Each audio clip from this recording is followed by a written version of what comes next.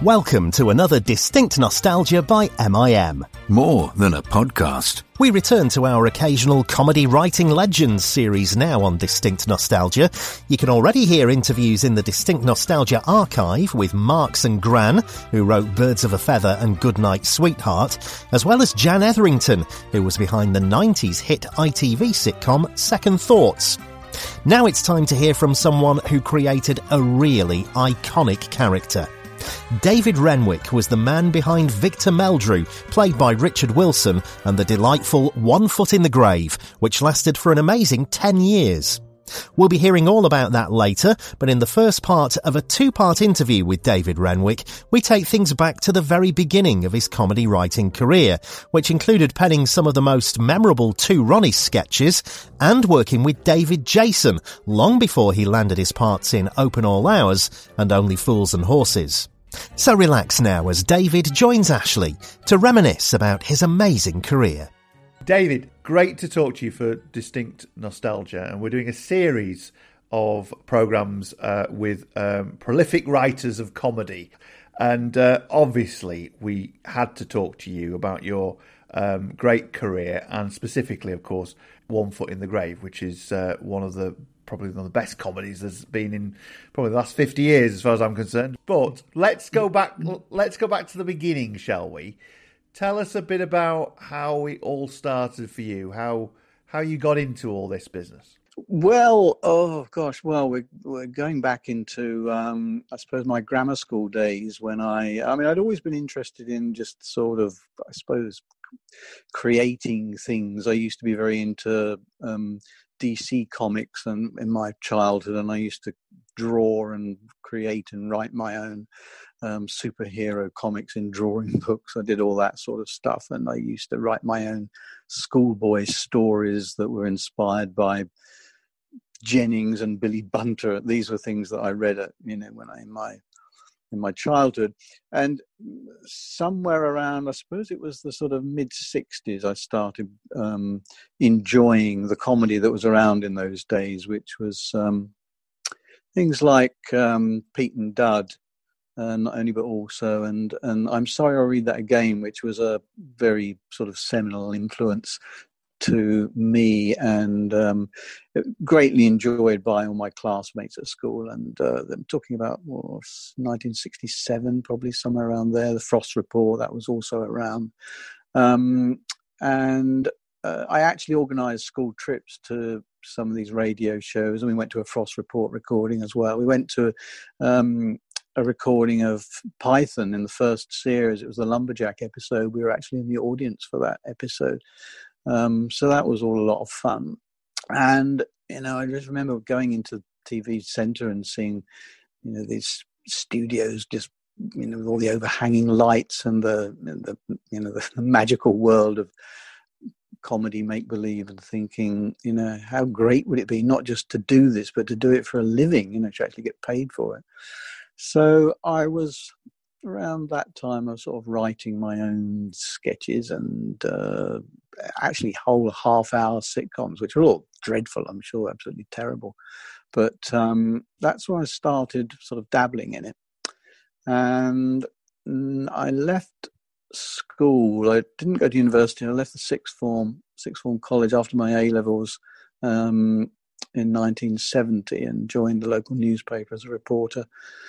And I'd been sending stuff off and getting immediate rejections for all kinds of things that I'd sent into various television companies. And I remember I sent some sketches to John Cleese around the time of, I think it was the second series of Monty Python. And got a very nice letter back from him saying that they couldn't use them, but they did show promise, which was like a sort of the voice of God, really, kind of giving me this endorsement and encouraging me to continue. The first time that I sent something off and it wasn't just returned to me was a batch of sketches that I sent to David Hatch, who at that time was a producer in BBC Comedy. He was producer and cast member of I'm Sorry, I'll Read That Again, so I kind of knew of him very well. And he just said, I'd quite like to hang on to these sketches and see whether I can use them somewhere.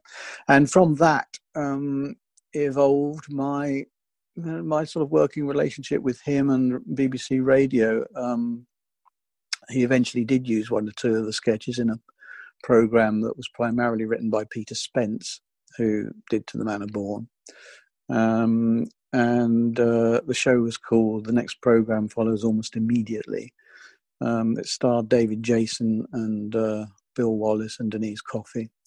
That's where I first met and began my lifelong friendship with David Jason, although I've never actually written a great deal for him since then. But and it sort of gradually spread on from there. When that series finished, he said, "Do you want to try writing some sketches for Weekending," which was the late night topical review show that he was also producing. And through that, I got to meet other writers, John Lloyd, Douglas Adams, and Andrew Marshall and John Mason, who were two other contributors to Weekending. And I got together and created a show called The Burkiss Way for Radio 4, which ran for I don't know how many series. I think it was about 47 episodes. That's a lot, isn't it? That's a lot. What was that about? What was The Burkiss Way about? It was just a sketch show. It was fairly shamelessly sort of Python derivative, I think, but with probably a lot of cheaper jokes in it. And you also wrote for news headlines as well, didn't you, on Radio 2? Yes. I think moving from Weekending to Headlines was the sort of little bit of a turning point, because Weekending obviously didn't have an audience.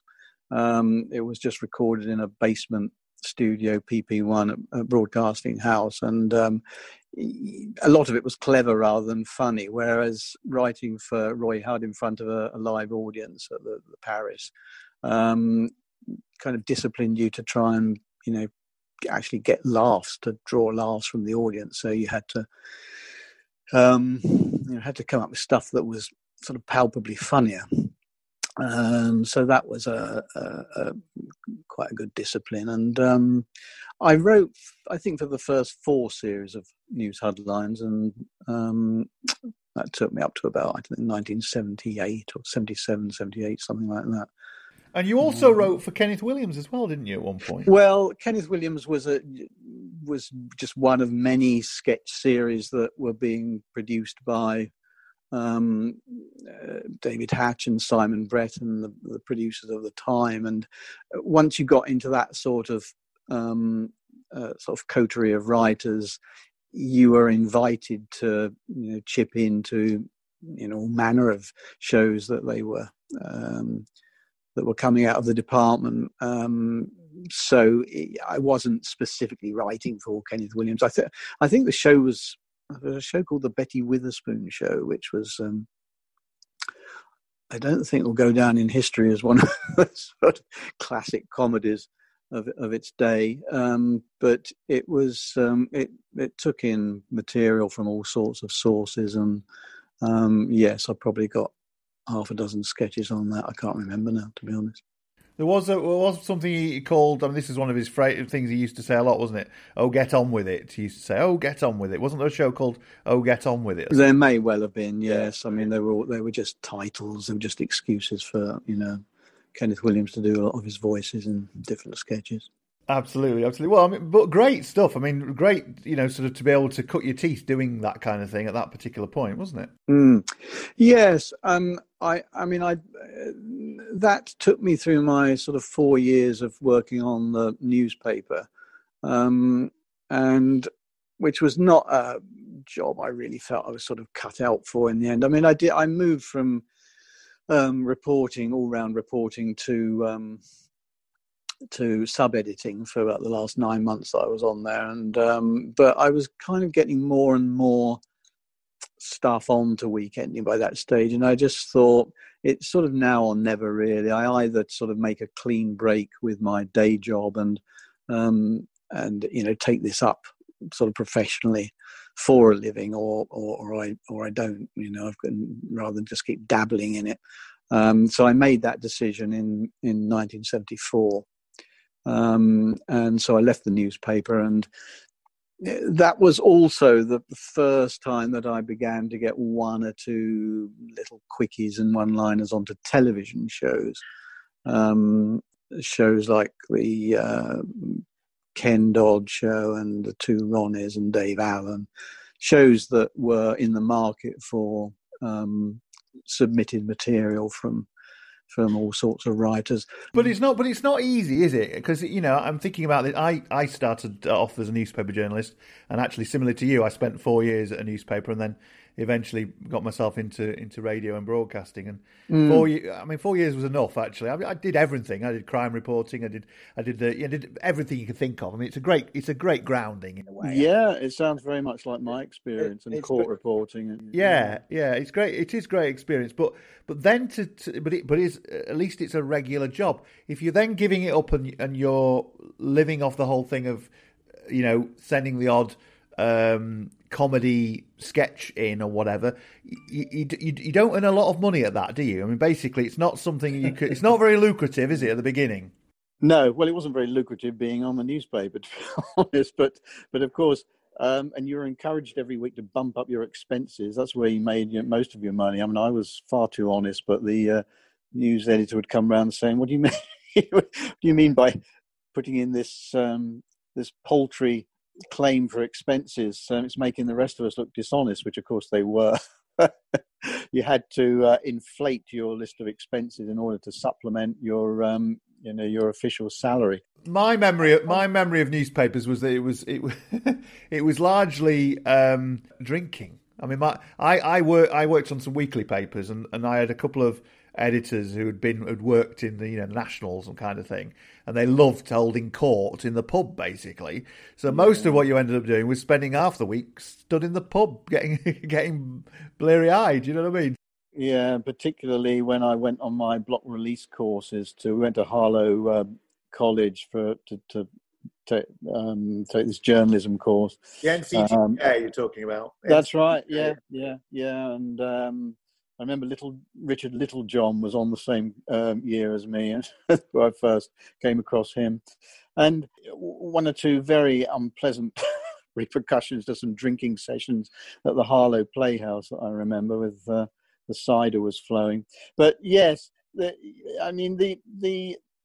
think the first sketches that I got on radio were paid at a rate of £3 a minute. So if you had an 8-minute sketch, I think I got £24, which was probably easily as much as I was getting paid a week on the newspaper at that point. So it was not unhealthy, and I was still living at home with my parents at that point, so I had no real sort of heavy outgoings. And I just thought I would, see how it went for a while, because I had actually passed my NCTJ, I got my proficiency certificate, so I knew I had got that to fall back on if I had to go back into journalism. The actual the knowledge of it's never, and I have used it over the years. And of course, who does shorthand anymore? It's all just recorded, isn't it? I mean, that's not. Absolutely.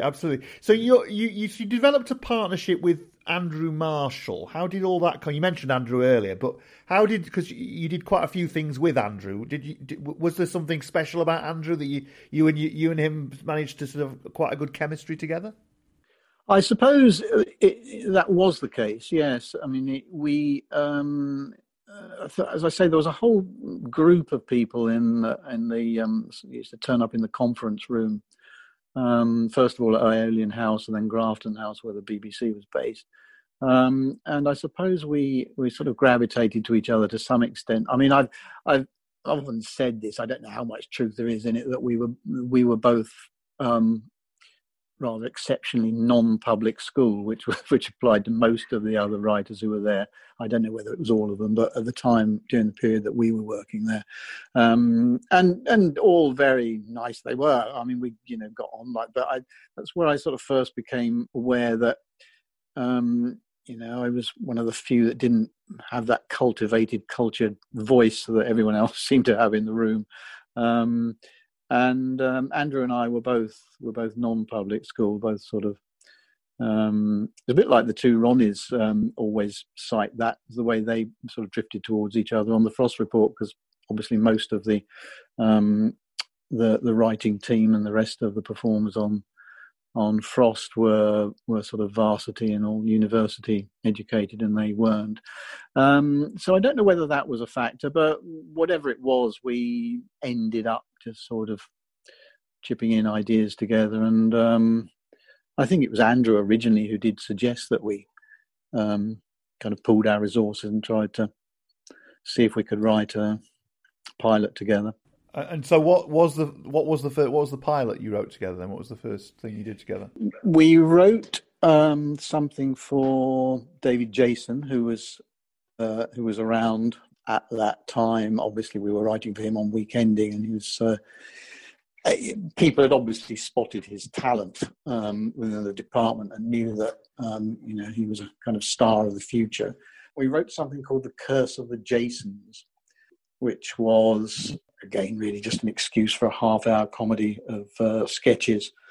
And it was recorded. It went to pilot with David taking a central role. And I think Simon Williams was in it, a couple of others. Didn't really work.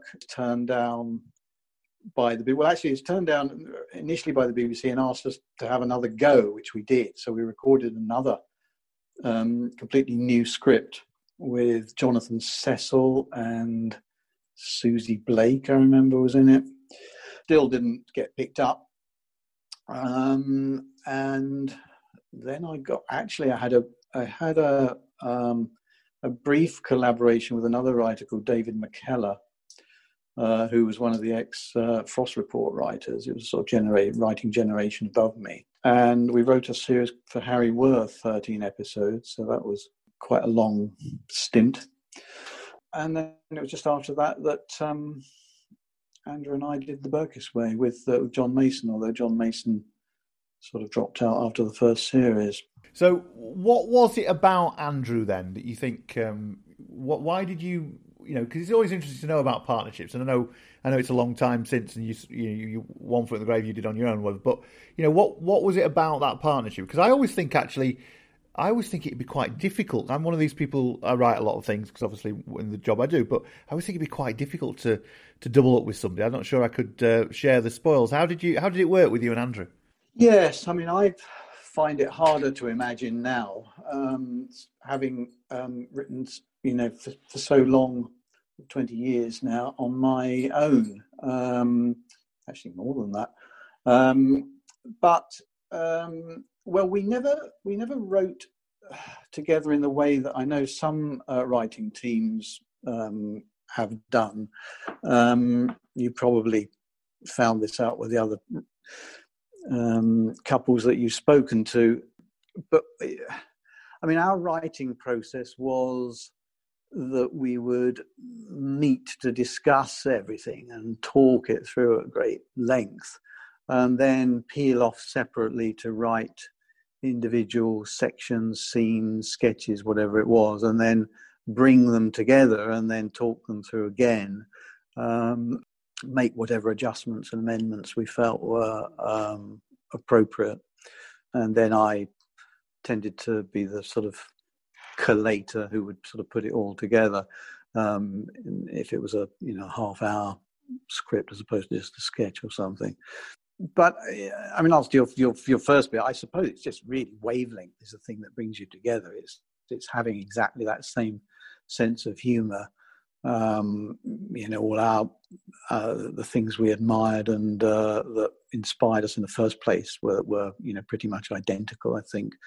And so we were able to kind of think as one person comedically for the most part.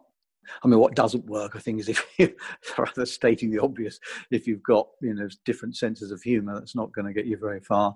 Is this right? One of the sketches from that series you did, The Burkiss Way, ended up in The Two Ronnies. Was it the Mastermind sketch? That was yours, wasn't it? Yeah, that was originally a sketch on Burkiss that I did, which was the same premise, answering one question behind each time. It was a shorter version. I think there was, whatever year it was, 1980, I think it was, when I was, by that stage, I'd been commissioned to write so many sketches per series for The Two Ronnies. And as often happened, I was sitting there thinking, what the hell do I come up with next?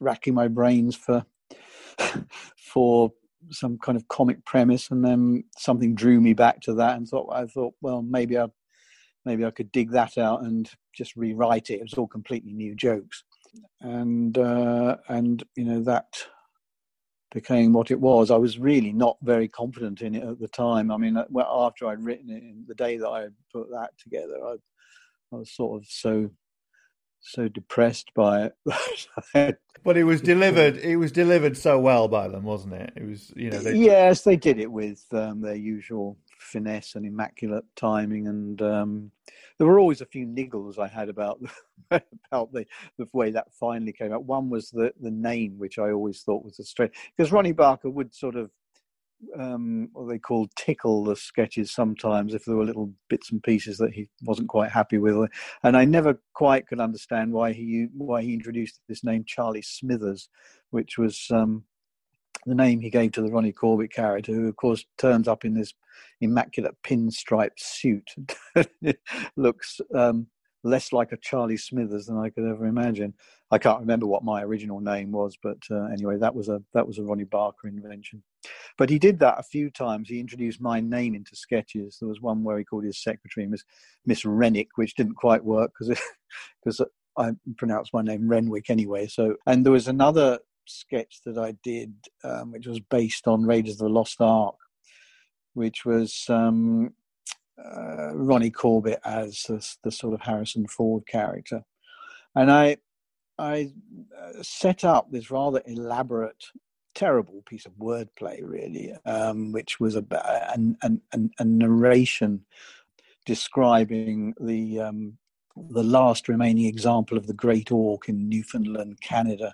When it died, the locals fashioned a replica of it in purest gold, and it was said to have magical powers, and men have killed to try and to track it down to this day and harness those powers. And then up comes this logo saying Raiders of the Last Orc, which is, cue big groan from audience. But so the way it came out in the end was that Ronnie Barker, for some reason, thought it would be very amusing to no one but them and me to have a big book open, and the first page says a David O. Renwick production based on sort of David O. Selznick. And then the next page it turns to and says Raiders of the Last Orc, and then it goes into the narration, which so you've given the joke away before you even get into the description. Little things like that would occur. Letting you into some of my sort of pet gripes that occurred over the years. Well, of course, he famously had this thing, didn't he, where he was actually writing for the show, and it was revealed later on, wasn't it? Yes, that story, which has been told many times, until people are sick of it, I'm sure, all occurred before I joined. That all happened while they were doing the Frost shows at Wembley. Yes, he wrote under this name, Gerald Wiley. I mean, even when I was working on the series at the BBC, he used to have his own dressing room, and there would also be another dressing room for Gerald Wiley in the corridor, which was where we all gathered after the show for drinks and postmortems, and it was a bit like those party sketches they did on The Two Ronnies. We all stand around sort of talking about the show, but not as funny. Keep listening as Ashley's chat with One Foot in the Grave creator David Renwick continues on Distinct Nostalgia.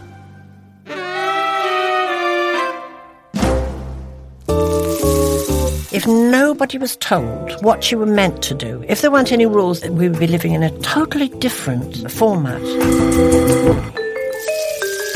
A brand new podcast featuring rarely heard voices from across the UK and around the world. Bisexuality is not really understood because people have biphobic tendencies. And the second you mention bisexual, just their ears pick up.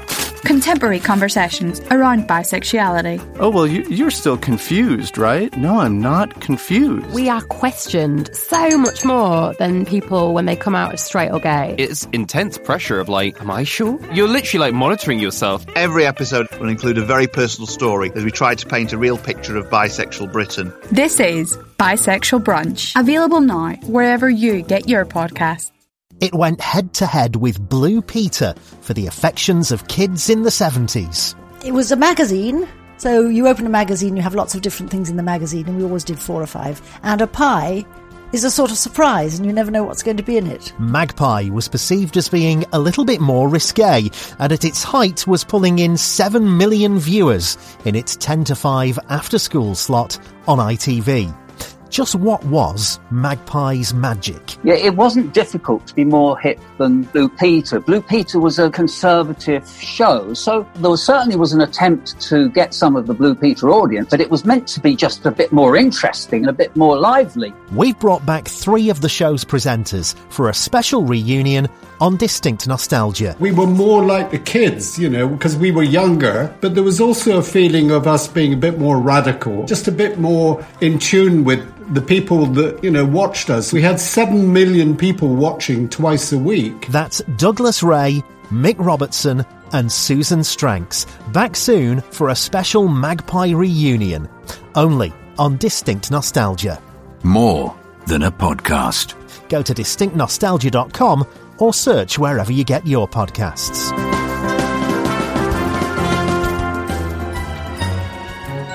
Distinct Nostalgia is produced by MIM, and if you like what we do, then please consider supporting us on Patreon. Every penny helps us to make even more amazing content just for you. Go to distinctnostalgia.com and click on the donate button. Thank you. I love the Two Ronnies. I thought it was great. I don't know what it was, because I think you were either a Two Ronnies person or a Morecambe and Wise person back in those days. For some reason, I was always drawn more to the Two Ronnies. I don't know what it was. Something about... I think it was the variety more than anything, the difference of different things that they did, which yes, there was that aspect to them. I think there was kind of something for everyone there, and my taste was always for the more kind of interesting character-based sketches, and rather more than all the wordplay stuff, which I wrote enough of, and Mastermind certainly falls into that category. And Ronnie Barker did a lot of sort of playing around with words, which he was incredibly skillful at. There's no question about it. The Four Candles and things, but the Four Candles is, I think, one of the reasons that survived so well is because the characterizations of those two, the shopkeeper and the customer, are so wonderful and sort of watchable anyway. So you've got that in addition to all the great jokes. We'll be back after a quick break. You still loading them and heating them up with all your single shit you've been dropping. You feel me? Loading them up on. It only takes structure. And just paying attention to the climate of the game. Yeah. Know what I mean? So do your homies got a role in your little, Yeah, we all artists over here, man. I'm trying to get them on there. Yeah. Look, we all artists, man. You feel me? We gonna have this like, bro, me and my man Kai, we be like, I don't know, we play with this shit right now. I ain't gonna lie, we play with this shit right now for I ain't gonna lie. Don't play with it. Take that shit serious.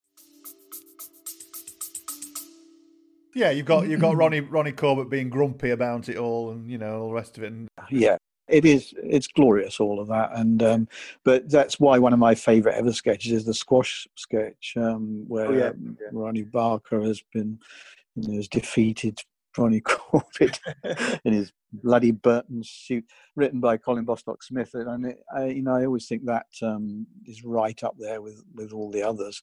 And Colin Bostock Smith, who created or wrote Metal Mickey, and a lot of stuff for Not Line Cut News. Well, of course, he was writing the vast bulk of Weekending for a lot of the time I was there. Took over from Pete Spence, and very, very prolific writer. And I worked with him also on Bruce Forsyth's Big Night. We were both on the writing team for that, for Our Sins. So we did a lot of those variety shows with a lot of different comedians. There was so many shows around at that time. I mean, it's like a list of previous convictions. Pam Ayres, Little and Large, and Little and Large. We just done an interview with Sid Little actually, all about his work with Eddie, because of course he died this year from coronavirus, sadly. But going back to the two Ronnies, were you involved in any of the the little dramas, the little series they did? And the one I always remember was the Worm That Turned with Diana Dawes. Were you involved in any of those? Well, no. Ronnie Barker wrote all of those, the Piggy Malone, Charlie Farley series, and there was the Phantom Raspberry Blower, which he kind of developed from a Spike Milligan script. Somewhere around, I can't remember, it was probably early 80s, 83 or something like that, they decided to overhaul the format a little bit, and instead of having that serial in the middle of the show, because I think Ronnie was really kind of felt a bit written out. He didn't really want to do any more of them. We decided instead to do one-off film items lasting anything up to 10 minutes, which would close the show each week. So that kind of took the place of the film serials. They were still filmed with the same kind of production value and sort of loving care, but they were standalone stories each week, and I wrote about 10 of those, I think, over the years. Raiders of Lost Ark was one of them. Yeah. There was another one, Sunshine Boulevard, which was based on, obviously, Sunset Boulevard. I did a Quatermass parody called It Came From Outer Hendon. And there was a thing called Tinker Tailor Smiley Doyle, which sort of put the Alec Guinness character alongside Ronnie Corbett as Martin Shaw, which was quite a funny sort of combo. So yeah, lots of bits and pieces like that I did of different genres. I did one which was a sort of Roaring Twenties gangster thing, and another was a Viking epic I did. Brilliant. Now, the Burkiss Way, you tried to transfer this one to television, didn't you? Didn't London Weekend take it up or something at one point? Yeah, well, Simon Brett had produced the first couple of series. Shortly after all this, he left television altogether to concentrate on his writing career. But he was poached across to London Weekend by Humphrey Barclay, who was part of the original Cambridge Footlights group with Cleese and everybody, and produced I'm Sorry, I'll Read That Again. This is how, it all sort of comes full circle in my career. And Simon's brief really was to set up a new show with the two of us writing, which was essentially really Burkiss on television, called End of Part One. And we did 2 series of that, of 7 episodes each, with Denise Coffey again and Sue Holderness, Fred Harris. That went out on Sunday afternoons, much to our disquiet, and was rather overshadowed by Not the 9 O'Clock News, which started up at the same time, and we were occupying kind of similar sort of territory in some ways, in that we ended up doing a lot of parodies, which they did, and parodying the same sort of television programs week by week. Sometimes they would be parodying shows that we'd already done about a month earlier or something, with no shame. It's as if they're saying, well, nobody watches End of Part One anyway, so we can go ahead and do it. But of course, Not the High Cut News, which we did write for one series as well, because of our relationship with John Lloyd, was always destined to prevail above our show, because it just contained major stars of the future, and real sort of stellar talents, and it just really took off in a way that we didn't. How did it feel at that point, though? Because I've been through this in my creative career. You know, I mean, you can be quite protective of things, can't you? But after a while, you learn not to be, in a way, don't you? It's a weird situation. How did you feel about it at that particular time? Oh, I'm sure there was a lot of bitterness and and resentment went on. But you know, inevitably, you kind of want, you know, you feel aggrieved that your work may not be getting the attention sometimes that you feel it warrants. And I think that, you know, there was so much of Not Like That News that more on the strength of its performances than its writing quality. I mean, Richard Curtis said this in an interview. I remember him saying that there was a lot of stuff on there that he, you know, week by week, you wouldn't think was the greatest material. Of course, they harnessed contributions from everywhere, you know, rather like the Two Ronnies. I mean, people sent in stuff from, you know, all over the country to Not Like That News, as well as professional writers. They had commissioned writers as well. But, you know, all those little quickies and things that came from here, there and everywhere. But it was just delivered and with such dispatch and such, you know, great comic aplomb that, you know, that's what carried the show. I mean, I've always said that that any product is as good or bad as its performers, really. People don't laugh at funny material, they laugh at funny people. Yeah. And, you know, hopefully that funny people performing funny material. But if you've got funny material being performed by people who aren't funny, or, you know, not very funny, then it's really not going to work. Whereas, you know, if you've got indifferent material being performed by funny people, you'll get away with it because people tune in to see the people. I had this conversation, I can remember, I could see myself sitting down to lunch with Ronnie Barker and Ronnie Corbett, saying that the reason people laughed at, not the only reason, but people would laugh at their news items because they were delivering them. And obviously the jokes are funny, but I said I could sit there at that desk and do those jokes with, you know, with reasonable timing and inflection, but I wouldn't get laughs because, you know, they're not geared up to laugh at me, and, you know, and I'm not a funny person particularly, whereas they are just inherently funny performers. Yeah. Ronnie Corbett found that quite difficult to accept. He said, "Well, I've always found that the most impersonal thing we do in the show." I said, "Yeah, but believe me, you know, there is still a twinkle there that, you know, even though you're not in character or anything, you're just sitting there apparent as yourselves, you're still Ronnie Barker and Ronnie Corbett doing these jokes, and that's why people laugh at them." Yeah, no, absolutely. The only thing I couldn't deal with as a kid, I can now, but I couldn't as a kid. I couldn't cope with Ronnie Corbett's monologue. Oh well, of course that's the one I wrote, of course. And people have always said that over the years.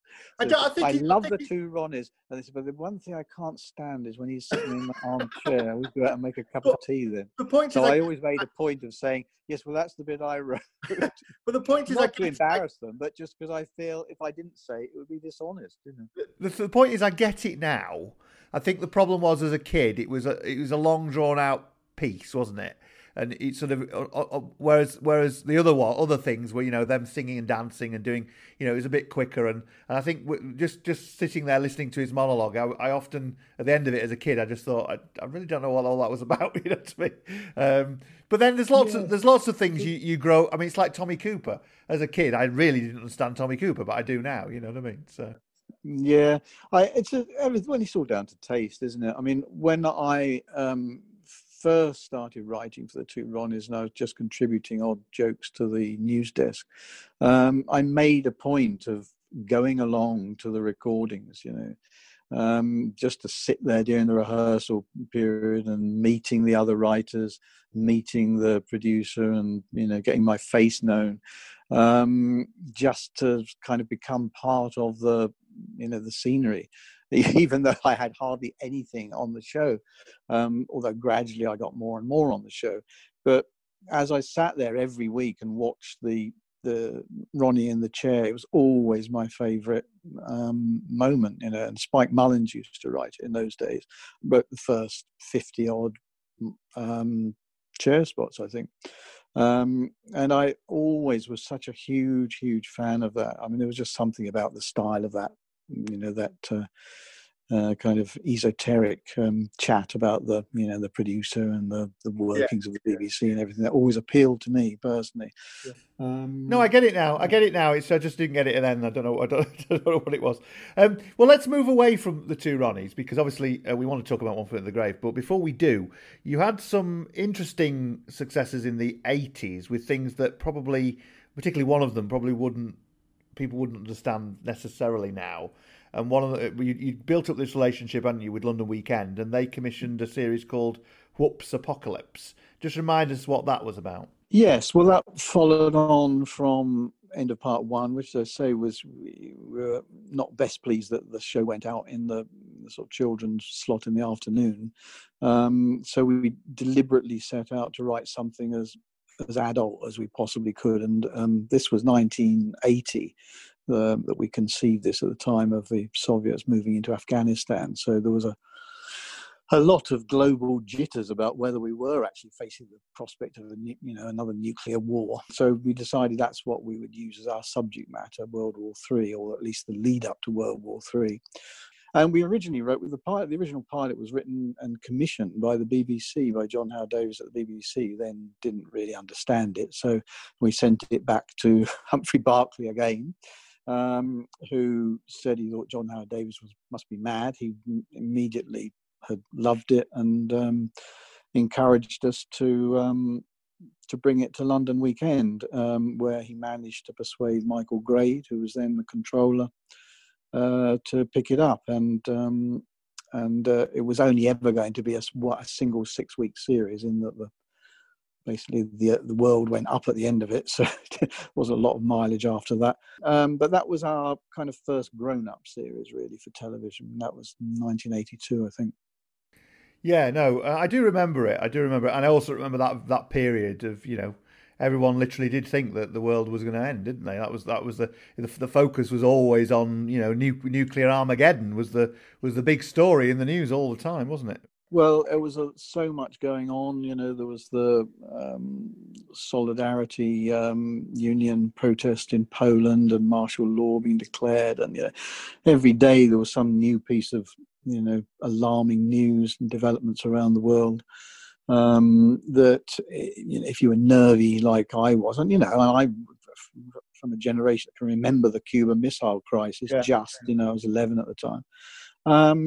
So that, it wasn't beyond the bounds of believability. In fact, what was slightly reassuring is that when we came to write the last episode, Andrew and I, we found it became quite tricky in a way to come up with a scenario that was a credible scenario in which concluded with nuclear war breaking out, because it still seemed so unthinkable that it was hard to imagine one side or the other precipitating it. So we evolved a plot that sort of took care of all that in the end, but that was slightly reassuring.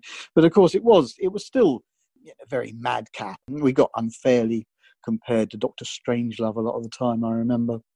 But it was a very different sort of humour, really. There were lots of serious and dark moments in it, which I was very, very, very pleased with. But when we came to do the film, which we did a year or two later, a producer called Brian Eastman encouraged us to write a film on the same subject.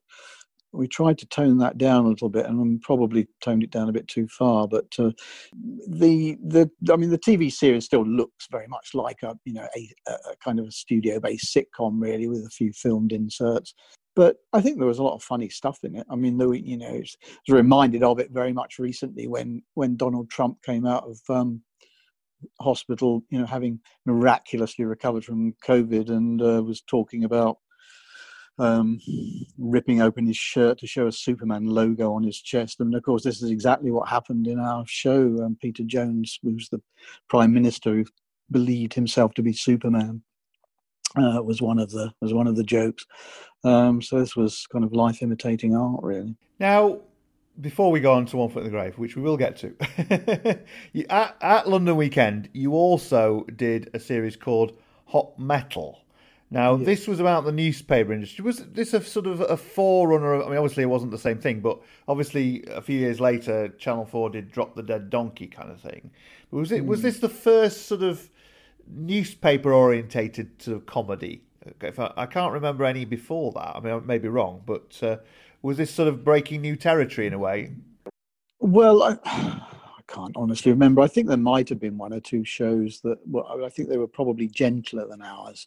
I think they might, while they may have been situation comedies set up, I've got an idea there was some with Diane Keenan or somebody. I think there might have been one called Hold the Back Page as well.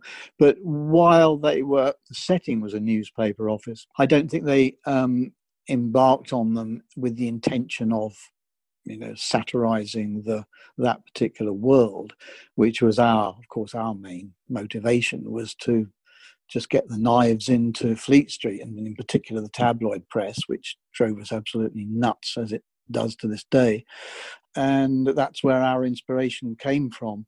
I remember Andrew was all for just calling it Hacks, and just really devoting the entire show to an expose of the basic sins and outrages perpetrated by the press. I said I thought it might be nice if we had also as a sort of balancing scene to the action, a strand, maybe an ongoing strand, serialized strand that played up the more honourable side or potentially honourable side of journalism. And so we sat down to watch All the President's Men, which I'd always thought was a great film, obviously.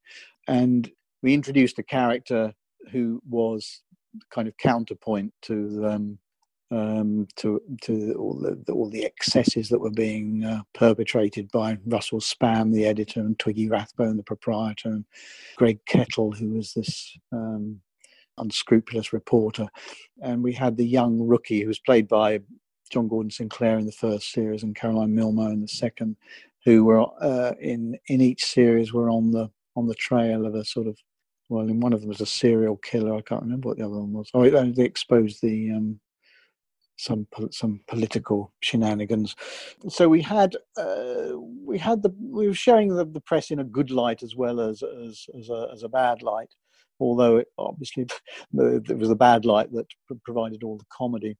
Of course. And you worked with some great people down there. Of course, you did Robert Hardy and Geoffrey Palmer and Richard Wilson, of course. So there were some great names there. Well, we had this notion that, it was a very surreal idea that the newspaper, which had been previously edited by Geoffrey Palmer's character, was bought up by a new proprietor, this Twiggy Rathbone guy, and that his first act on taking over the paper was to declare that they would have completely free editorial independence, and then appointed an editor who was played by the same actor. So this was a sort of metaphor for his for the hypocrisy of that statement. So effectively, Robert Hardy played two parts. He played the proprietor and the editor. I'm not sure Geoffrey, bless him, as wonderful as he was ever entirely comfortable with that. So he declined to reprise his part in the second series. So we wrote a slightly different character, which Richard Wilson played, and the two of us had already worked with him on the Whoops Apocalypse film, which he had a part in as one of Peter Cook's cabinet ministers. So that was kind of the beginnings of my relationship with Richard, really. Yeah, no, that's interesting. That helps us neatly to get into One Foot in the Grave then. David Renwick speaking to Ashley. In the next episode, learn how One Foot in the Grave came about as David concludes his chat with Ashley. And don't forget, you can hear another One Foot in the Grave treat here on Distinct Nostalgia right now by looking up our interview with Doreen Mantle, who played Mrs. Warboys. Find us at distinctnostalgia.com or wherever you get your podcasts. Distinct Nostalgia. More than a podcast.